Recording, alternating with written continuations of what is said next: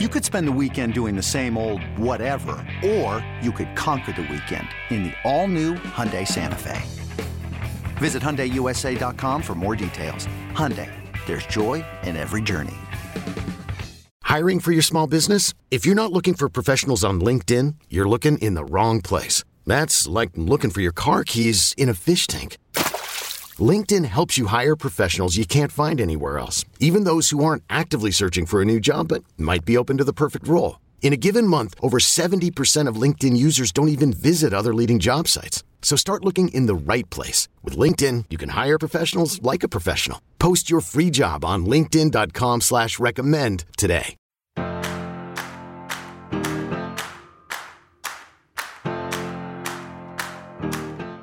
Hello, hello. Lenny Wilkens, you out there? I'm here, Kenny. I'm here. I'm hearing you. Apologies. Thank you, Lenny. 1,000 apologies. As we start with Lenny Wilkens, we're only 56 minutes behind the scheduled time. And so we appreciate your patience.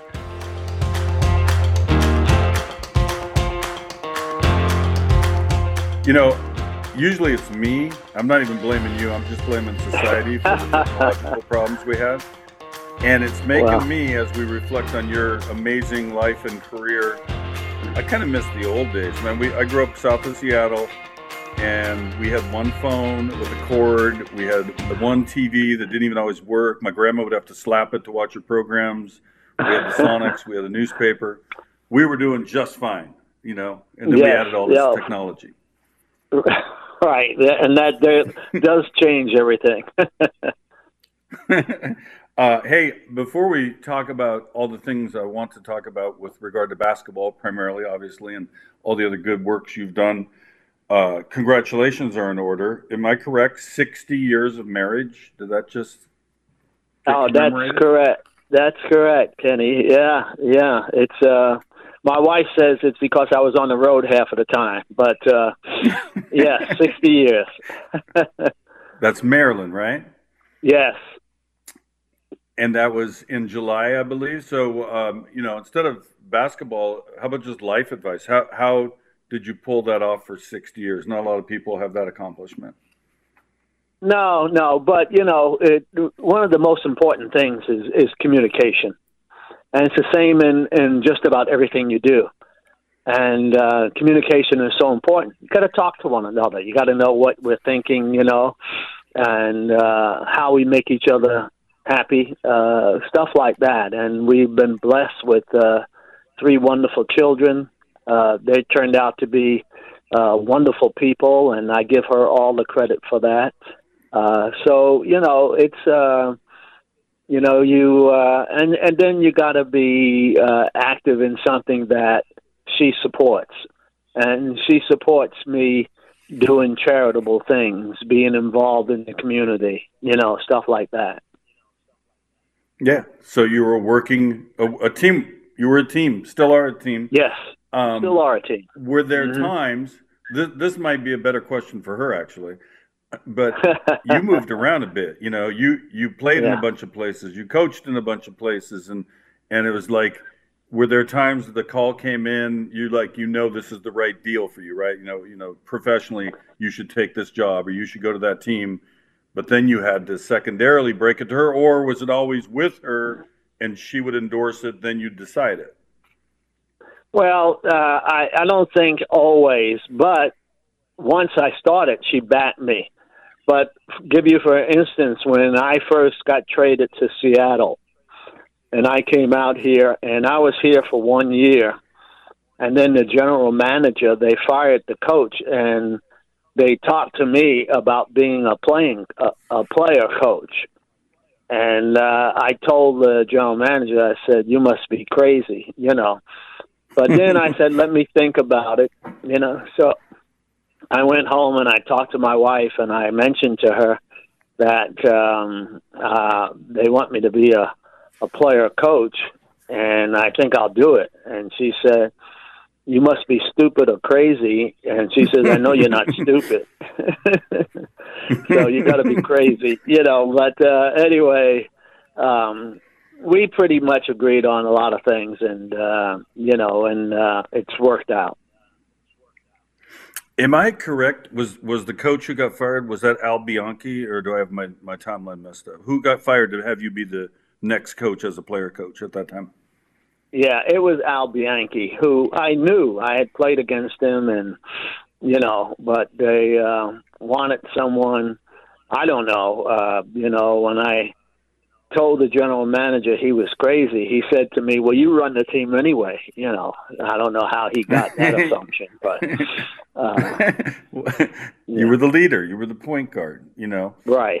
So on Twitter, as we tape this on a Thursday in October, on Twitter just yesterday. In fact, it was Caesars, the people I do some work for. They put on Twitter. They said, "Who was your favorite player when you were age 10?" And I wrote Lenny Wilkens, and I'm interviewing him tomorrow. So for the people who haven't heard this story, I've only told it a million times. I was a little kid in South Seattle. You were this left-handed running hook point guard out of Providence, and I loved your play. I loved your style. I loved everything about you. And then all these years later, we become friends because I got involved with you and your foundation when you would throw the gala and the golf tournament up in Seattle, and that was benefiting the Odessa Brown Clinic, helping some kids in an underserved community get health care. You were involved in that cause well before it even became a true national issue. This big argument over the right to health care in America. What got you involved? What did you see that made you inclined to take that on as your mission? Well, a number of reasons. Back home, my mom, it was always tough on her. It wasn't easy. My dad passed away when I was 5 years old. But I had some role models who, besides my mother, there was a parish priest who was like a big brother. His name was Father Tom Mannion. And he was always encouraging and letting us know that we had to give back when we were in position to. And when my mother didn't like the guys or the people I was hanging out with, she would ask him to talk to me. And we used to call him Iron Hands because when he grabbed you by the shoulder, you couldn't get away. And he used to always have an expression that he said to me was like, who promised you? Did someone promise you life was going to be easy? And so that was always on my mind that, it's not easy, but you can make it if you try. And so with him encouraging me, and then I met Jackie Robinson, and I was a big baseball fan at that time. The Brooklyn Dodgers were huge in our community. And I got to meet Jackie Robinson, who was a fierce competitor, played with great intelligence, and he was always encouraging. So those were two guys that I looked up to. And then when I got traded to Seattle, I was in St. Louis first, and I used to work with a program called Shoes for Kids. We provided around Christmas time little things that these kids couldn't afford or didn't have. And so when I came to Seattle, I met two ladies who sort of adopted me and my wife. Her name was Freddie Mae Gauthier, and the other was Toby Burton. And they were very active in the community. And they introduced me to the Odessa Brown Children's Clinic. And the medical director was a gal by the name of Blanche Lavizio, who, when I saw how she worked with young people, showing them a lot of encouragement, treating them with great dignity, no matter who they were or where they came from, that wasn't an issue. It was the health care that she wanted to provide. And that became my charity. After that, when I saw that and I saw that they were treating Native Americans, African American, white, didn't make any difference, they were afforded the care irregardless of their ability to pay. So that became my charity, and we started out with a roast, and then we did the golf tournament, and then my wife suggested we add a dinner, and it just grew and grew and grew. Yeah. I got to meet Tommy Davis, National League batting champion a couple times, played for the Seattle Pilots briefly in 1969, the one year we had the pilots. And he was your good friend growing up in Brooklyn. And if I have the story right, he was very influential in you sticking with basketball and believing in yourself to go and make the effort. Take us through your high school years and how Tommy Davis impacted you there. Well, Tommy and I were close. We were good friends. We lived near each other. We used to, he talked me into coming out for the high school team, which I did. And Tommy was All-American, everything. But he was a starter on the basketball team. And when I came out for the team, I was like number 15. They had 15 guys. I was number 15. And I didn't play much, and so I dropped off the team because I had a little job on the side. And but I started going to the playgrounds more, and I started to play the PAL, the Police Athletic League, the CYO, and I started to get better and better. And by my junior year, I had improved a lot, and Tommy was persistent. So I went out for the team my junior year and made the starting five. And wow, but we had a great coach, and he was very encouraging, even though I hadn't played much. He said I had great court vision. I didn't know what he was talking about at the time, but later on I began to understand. And so I kind of slipped away from baseball and went more to basketball, although I still watched baseball. In fact, I didn't see my first pro basketball until my senior year in college, but I had seen a lot of baseball games.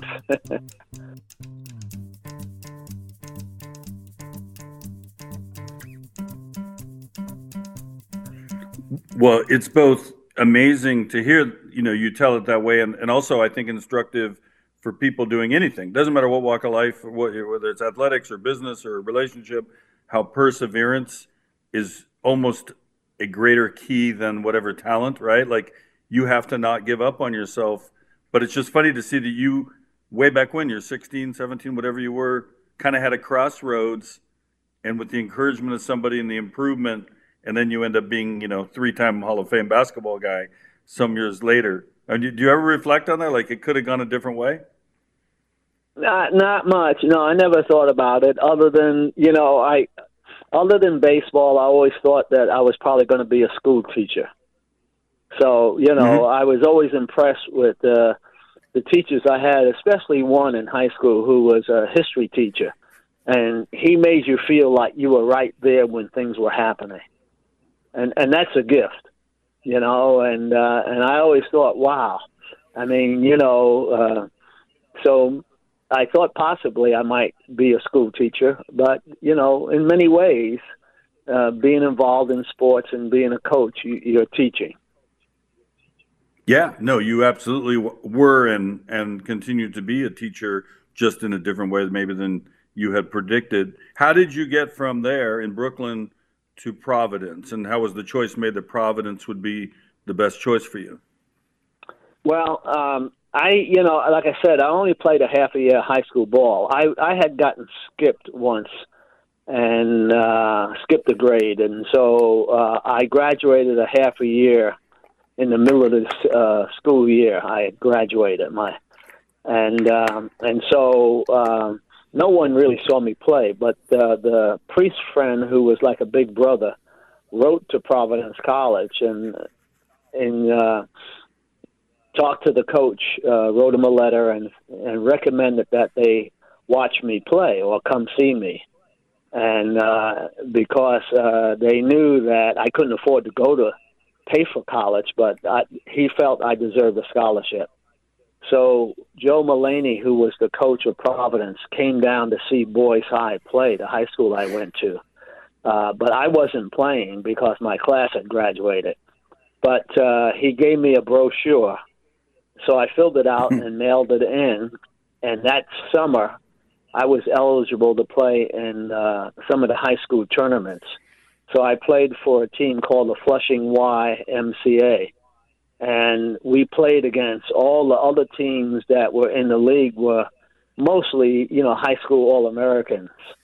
And we won the tournament. I was the MVP of the tournament. And Joe Mullaney, who was the coach of Providence, his dad was at the game. And he said, this can't be the same kid that wants to go to Providence. So after that, they called me and talked to me and said that my grades were good and I would get a full scholarship. So I went to Providence.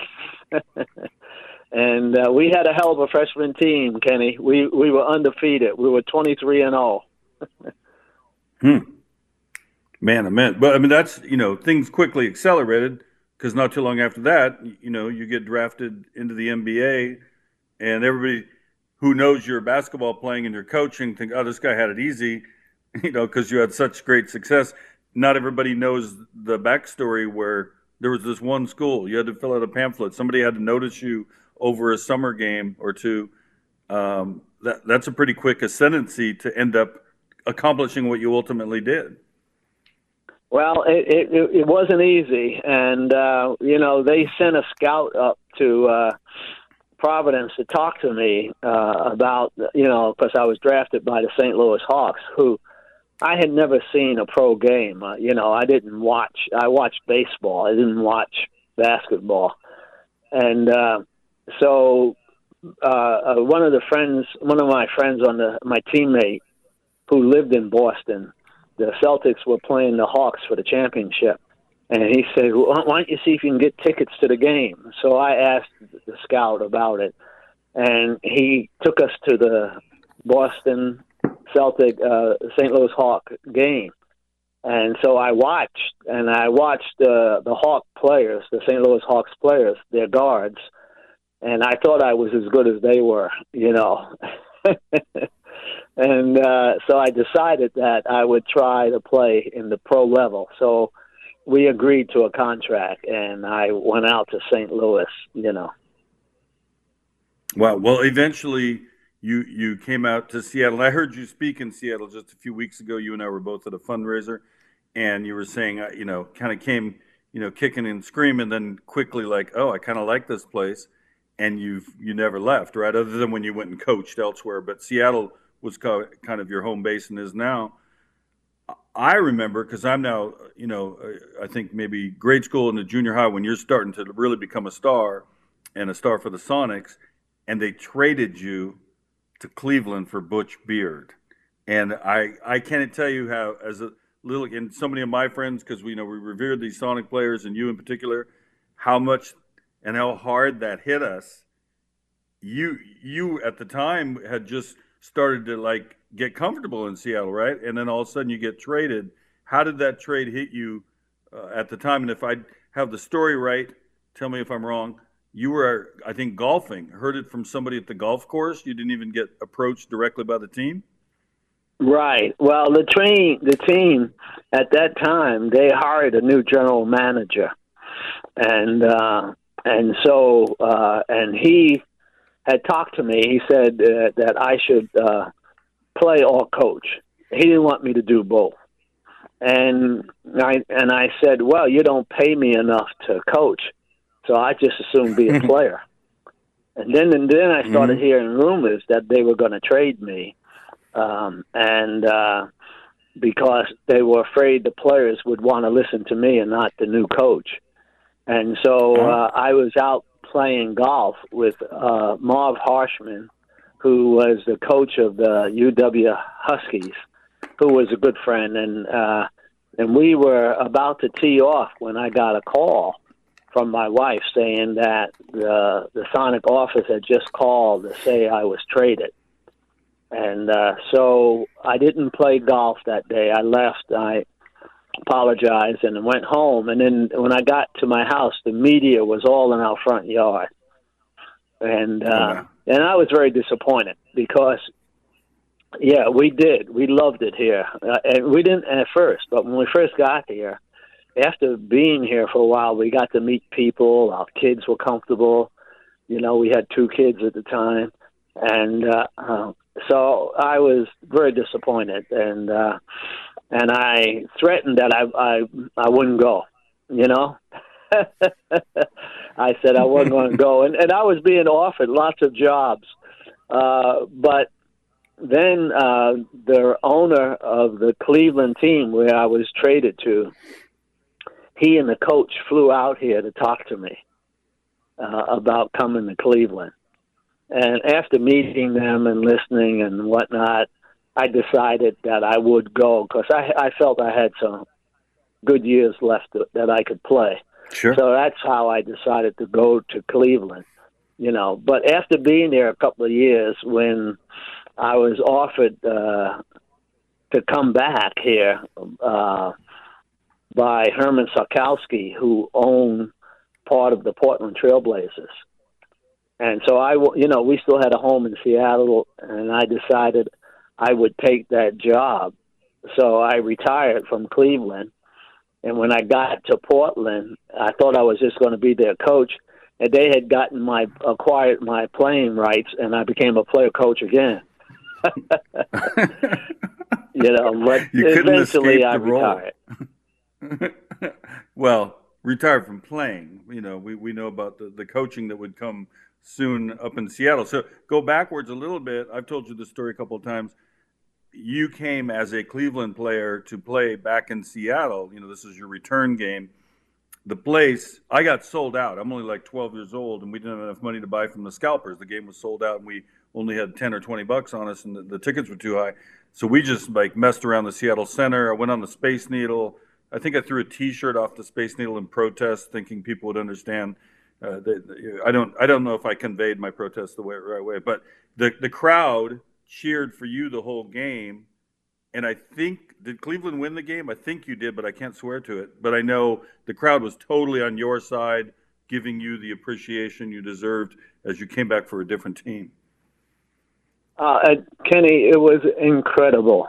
And if you talk about memorable moments, that was incredible because my wife didn't want to come to the game, and so our friends talked her into coming to the game, and they would sit with her, But when we got there, right from the beginning, there were signs everywhere saying, "This is Lenny's country," and they cheered. And when I was introduced, they had to stop the ovation so we could start the game. It was incredible, and they cheered the whole game long.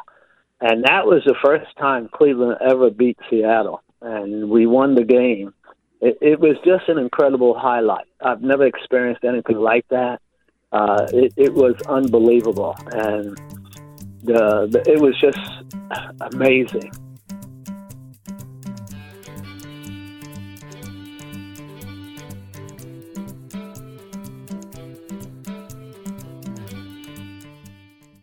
Knowing how to speak and understand a new language can be an invaluable tool when traveling, meeting new friends, or just even to master a new skill. But it's not always simple when you're bogged down by textbooks and structured classes. That's why so many people trust Rosetta Stone. Rosetta Stone is the most trusted language learning program, available on desktop or as an app. It truly immerses you in the language you want to learn, like Spanish, French, Italian, Chinese, and more. You won't just be studying English translations. The Rosetta Stone intuitive process helps you pick up a language naturally, first with words, then phrases, then sentences. Don't put off learning that language. There's no better time than right now to get started. For a very limited time, listeners can get Rosetta Stone's lifetime membership for 50% off. Visit rosettastone.com/rs10. That's 50% off unlimited access to 25 language courses for the rest of your life. Redeem your 50% off at rosettastone.com/rs10 today. At Alma, we know the connection between you and your therapist matters. But if you're already feeling stressed and burnt out, the idea of trying to find a therapist you really connect with can be overwhelming. That's why Alma's focused on helping you find the right therapist for you. When you browse their online directory, you can filter your search based on the qualities that are most important to you. Then you can book a free 15-minute consultation call with any therapist you're interested in seeing, so you can get a feel for whether they're the right fit before you commit to a full-length session. Alma also makes it easy for mental health care providers to navigate insurance. That's why 95% of therapists in their directory accept insurance for sessions, so you can find care that's affordable without stressing about the paperwork. You want to talk to someone, but not just anyone. Alma is there to help you find the right fit. Visit helloalma.com/therapy60 to schedule a free consultation today. That's helloalma.com/therapy60. Another day is here, and you're ready for it. What to wear? Check. Breakfast, lunch, and dinner? Check. Planning for what's next and how to save for it? That's where Bank of America can help. For your financial to-dos, Bank of America has experts ready to help get you closer to your goals. Get started at one of our local financial centers or 24/7 in our mobile banking app. Find a location near you at bankofamerica.com/talktous. What would you like the power to do? Mobile banking requires downloading the app and is only available for select devices. Message and data rates may apply. Bank of America NA, member FDIC.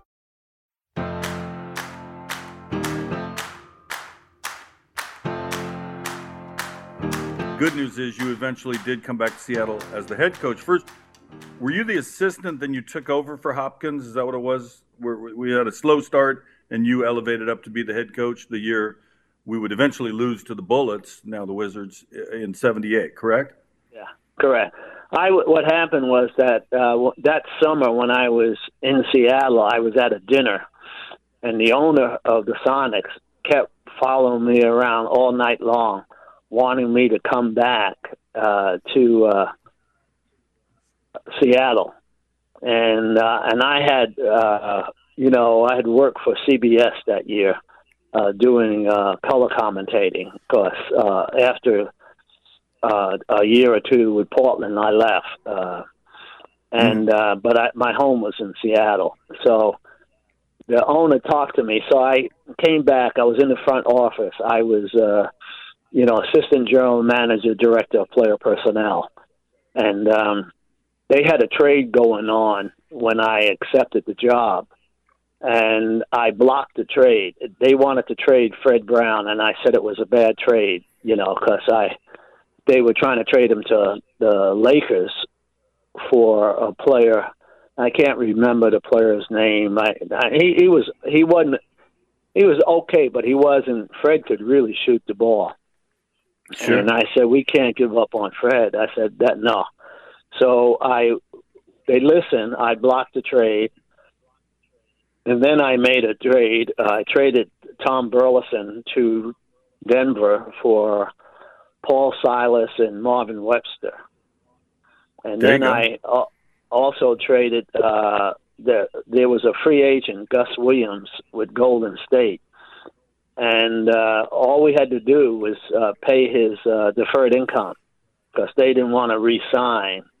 And when I found out it was only $70,000, his deferred income, I told Sam I was going to do it. And he said, okay, if you feel it's right. And I said, yeah. I said, we'll never get another player like that. So I got Gus Williams, and now I got Paul Silas and Marvin Webster, Fred Brown, and Slick was on that team and everybody. And but I was in the front office, and I promised Sam I would not interfere with the coaching going on. And, well, they got off to a terrible start. I was at a restaurant opening one evening. I didn't go to the game, and they lost that game, and the Sonics were 5-15. And so when I got home, the babysitter said that the owner had called 3 times and the general manager called 3 times. So I finally called the general manager, and he said the owner wanted a change right now. And the team had already left town because they went to Denver. And so I said that we can talk in the morning. And the next morning I talked with them, and that night they lost to Denver. And the Denver general manager said they were the worst team in the league. Carl Scheer made that quote. And now Sam really he was fired up. He wanted to make a change right now. So I said, well, I can get to Kansas City. So Zolly Volchok, the general manager, and I fly to Kansas City, and we get there, and Zolly relieves Bob Hopkins of his job, of the coaching job, And he seemed relieved to me, but I didn't say a word. And after the change was made, I called a meeting of the team. And I told them that I thought we could be better, that it would take a little time, but that it would be important to go out tonight and play as hard as we could against Kansas City. And then we would have 2-3 days off in Boston where we could tweak a few things. And the players seemed happy and relieved, because by now they were 5-17. And we win that game by 1 point. And then we go to Boston, and I change the starting lineup. I tell the guys why I'm changing the starting lineup, that I thought we would be better using guys in different positions. And they all seemed to be okay, and because they were starting Fred Brown and Slick as the two guards. And Fred was fine with coming off the bench. Slick wasn't real happy, but he put up with it, And so we win 10 straight after that. And wow. And we turned it around, and we got to the playoffs. We got to the finals, and we lost that game. And the next year, I felt real good about it, and we won the championship. Yeah. No, I mean, now I'm in college, so I saw we lost to the Bullets in the 78 finals. I was in JC, then down at UNLV the next year where we win the whole thing. We left out a couple of good names. We were appealing through. Remember, there's John Johnson, the small forward, Dennis Johnson, of course, standout guard. You had the amazing 3-guard offense. You had Gus and DJ and Fred Brown coming off the bench to shoot the ball. Sigma was fairly new, right? Jack Sigma coming in. Up and down, and they played such a defensive game, right? You had a great assistant coach who was helping run the defense, that was instrumental in what you guys did to come back and get back into the title. Yeah, Les Harbager. Yeah, my JJ and I had played together in Cleveland, so I got him for a second-round pick from Portland. And oh, wow. And I used to tell Gus and Dennis and them, I said, if JJ gets the ball, you guys take off. Of course, he was like a point forward. I mean, he could handle the ball, and I said, he'll find you. So just take off and go. And they did. It was, I mean, it was a lot of moves we made. Sam allowed me to, make the trade for Gus, to acquire JJ for a second-round pick, to trade for Marvin Webster, and then, of course, we didn't have Marvin that next year because he was such a valuable talent. The New York Knicks signed him for a big chunk of money, and but at that time they had to sort of give you compensation, and so I took Lonnie Shelton because I had seen him play at Oregon, and so we got Lonnie Shelton, and then Jack was the Sonics had scouted Jack, but then they were changing their mind, and I talked them out of it because I had seen Jack play in the NAIA, and he rebounded, he could score, his free throws were good, and I kept telling them that he was going to be a good player. So when I drafted him, the headlines in the Seattle Times was Jack who. And then we didn't get him signed until late in the summer, and he came to the summer league, and his first game was against Moses Malone. Well, Moses ate everybody up. I mean, and he scored like 40 on Jack in that game. And Sam, the owner, said, "Who picked him?" And everybody pointed to me, and I said, "Yep, that's right, I did." I said, "But give him a chance." I said, he hadn't played basketball all summer. He was playing golf. So, and as it turned out, he's in the Hall of Fame now. He's in the Hall of Fame now. That's right. Mm-hmm. Yeah, I mean, was it of all the coaching you did, and you kept coaching a long time after that, to see a team go from 5-17 and they end up making the title series and then winning it the next year. Obviously, winning a title is the biggest thing you can do, but just to see the learning process and the gain of confidence and the way players learn new roles and all that had to be one of the most pleasing things you did as a coach. It was satisfying. It reaffirmed that I was doing the right things, that I was on the right track. And so I always felt every time I went to a team, I helped them to be better than they were. And I loved that part of the game because the guys were responsive. They saw that I was going to help make them better. And so it was fun in that respect. I feel that every team I coached, they were very competitive, and they competed when they stepped on that floor. And that's what I wanted. The next year is when the Lakers kind of come into their own down there, and you're still a rival with them, still playing them tough, but they went on a good long run with Kareem and Irvin Johnson and James Worthy and all that. And you traded in kind of you'll know the dates better than I, you traded away Dennis Johnson for Paul Westphal. Why did you do that? Well, Dennis wanted out. I couldn't get Sam to redo his contract. Sam just refused, and Dennis was very unhappy, and he almost cost us to lose in a playoff game because he just was an unhappy camper.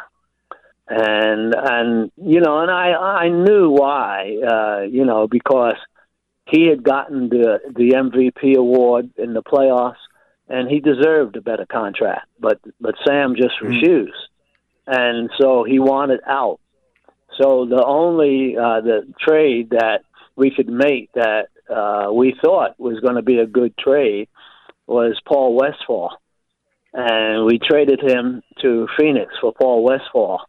Well, Paul came and he got hurt, and he had some issues himself, but he was hurt most of the year. And now Dennis with Phoenix, they were going downhill as well. And so I get a call from Boston, from Red Auerbach, who I knew real well, and coach Casey Jones, and they asked me about Dennis.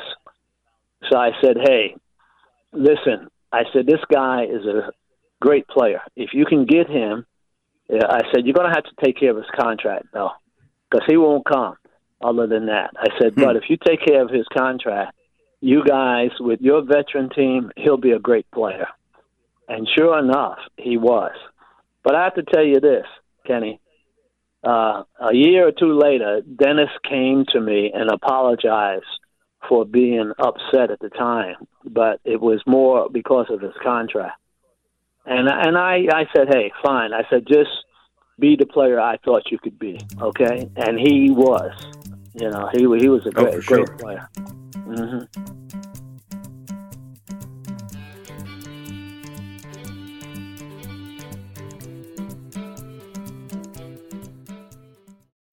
When you need mealtime inspiration, it's worth shopping Kroger, where you'll find over 30,000 mouth-watering choices that excite your inner foodie. And no matter what tasty choice you make, you'll enjoy our everyday low prices, plus extra ways to save, like digital coupons worth over $600 each week. You can also save up to $1 off per gallon at the pump with fuel points. More savings and more inspiring flavors make shopping Kroger worth it every time. Kroger, fresh for everyone. Fuel restrictions apply.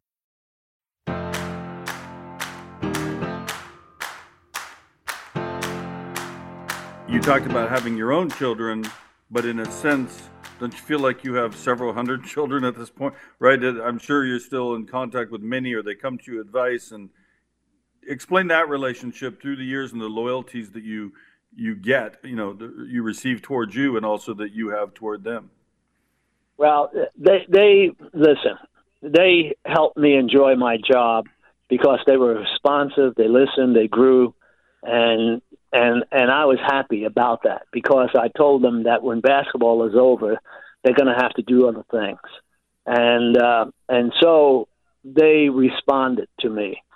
And the nice thing is that when I was doing my event, the golf tournament and the big dinner to raise funds for the Odessa Brown Children's Clinic. When I would ask them to come, they all came. I got pictures of Magic, of Barkley, of Lonnie, of Jack Sikma, of Gus. They all would come to the dinner and the tournament, and I was so pleased by it because it showed so much respect they had, and we stayed in touch. When I went on trips or when I coached all-star games, they responded extremely well. Yeah, no, I was looking up. Not that I don't know your career fairly well off the top of my head. I think I missed 1 or 2 points, but you're 3-time Hall of Fame member, correct? Player, coach, and Olympian. Yes, yeah. I'm the only one in 3 times. Yeah, I think the internet hasn't caught up to that because I saw so many sites that would talk about 2-time player. And I said, no, but there was also, was it the 92 Olympics? Do I have that right? 92 Dream Team, yes. Right. Yeah. Did you get to go make a new speech each time? Like, how does that work? Yeah, well, they asked you to come, and certainly it's a highlight, and I would go. I'm very thankful for that, and to be the only one in 3 times. And then I was the head coach in 96 Dream Team, and we won the gold, and that was fun, because that time the Olympics were held in Atlanta, and so it was wonderful to have it in our country before it was in Barcelona, Spain, which was a great experience. Mm-hmm. Are you one of those guys who looks at basketball and says it was better at a certain period of time, or do you just accept that basketball is what it is at the time that it's in, right? It's a different game today than it was 10 years ago and 20 years ago, and certainly when I was a little kid watching it. Yeah, well, I do, Kenny. And the hard thing is that the players in each era are great. They're allowed to do more things in different eras, Back then, we had to pass. We had to play defense. We had to rebound. You had to do all those things. And today, it's more scoring than anything. But they're still great athletes. And it's no easy thing to win a championship. So you got to give them credit.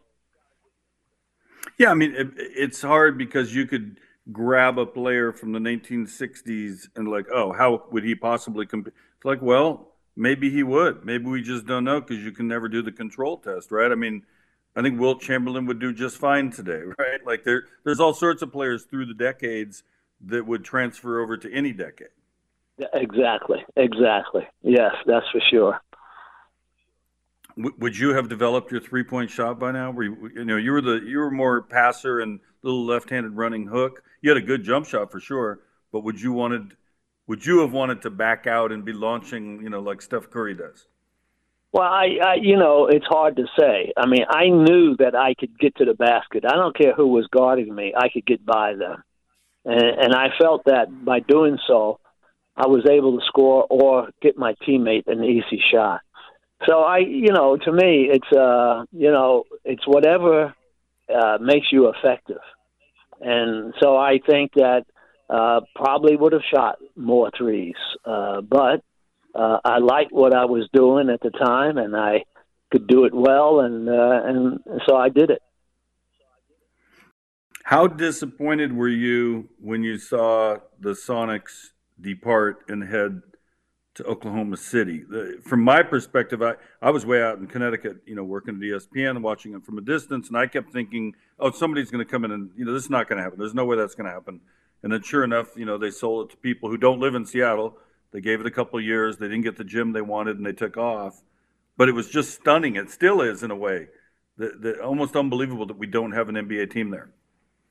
Well, I was in the front office for a little bit during that time. I had come back. I stopped coaching back east. And I was in the front office, and I could see what was happening. And I didn't think it should happen. I didn't think we marketed the way we should have, the team.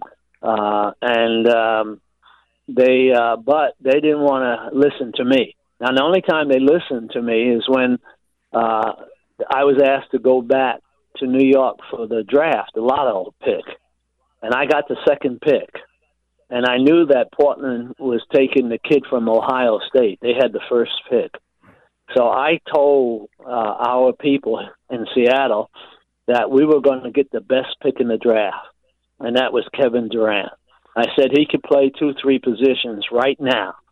And so when they had the draft, they wouldn't let me or the team doctor sit in the room with the owner. I mean, it was I could, and he was upset, and I was upset too because I knew he wanted to move the franchise, and I was not a part of it. I wasn't going, and I wasn't going to Kansas to Oklahoma City.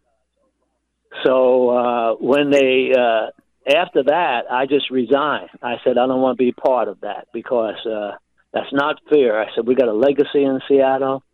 If done right, we can make this a better franchise. It has a legacy, and the little they did a little rebuild job. All they did was add some seats. They did a very poor job of redoing the Coliseum, and so I resigned and didn't want any part of it. And they moved, and I think it was to the detriment. Oklahoma City hasn't done anything. I mean, they competed, but they haven't done anything. And I think that with our legacy, the Sonics should have never been sold. Yeah. Well, now you talked about the rebuild. For those who don't follow, we had the Coliseum, which was built for the World's Fair way back in '62, I think it was. And then they threw some seats in and maybe threw in a couple luxury boxes. But now the new joint, the Climate Pledge Arena on the same grounds, is absolutely world class, right? We have the Storm; they're doing great. We got the Kraken; they throw concerts. I mean, it's ready for an NBA team. What do you think it's going to take to actually make that happen? Because I keep hearing the hints. I thought Silver, the commissioner, a couple years ago, kind of more than strongly hinted. Then all of a sudden, there's a bit of a pullback. So I don't really know why there's any more delay when clearly there's enough players. The international game is so good. We could throw together a couple more teams and not dilute the league, I think. Yeah, there's no excuse now. Todd Lewicki and his group, they redid the arena. It's called Climate Pledge Arena. It's beautiful. I've been there to see the Kraken play. I saw the Storm play, and I was there for an exhibition game between Portland and the Clippers. And it had well over 18,000 people, and they were going nuts. So, it's ready. There's no excuse, and I'm hoping that it happens soon. And can we get you to come back and coach? Would you be willing to take that? You don't have to play or coach. Just, would you want to roll? How about that? Would you like to be a part in some fashion? Definitely. Yeah. Mm-hmm. That's a good way to end this conversation with some hope. We didn't get into politics. We always talk that on the side when we see each other. And I hope you keep living your best life in Seattle, and I hope to see you out there one day soon. Okay, Kenny. And it's always a pleasure to talk to you, man. I enjoy it. Thank you so much, and you stay safe. Hey Mayne is a production of me, Kenny Mayne, and Odyssey. Our senior producer is Paul Aspen. Our executive producer is Jody Avergan. And our executive producer for Odyssey is Lena Glazer. If you like our show, please rate us, leave a review, and don't forget to subscribe.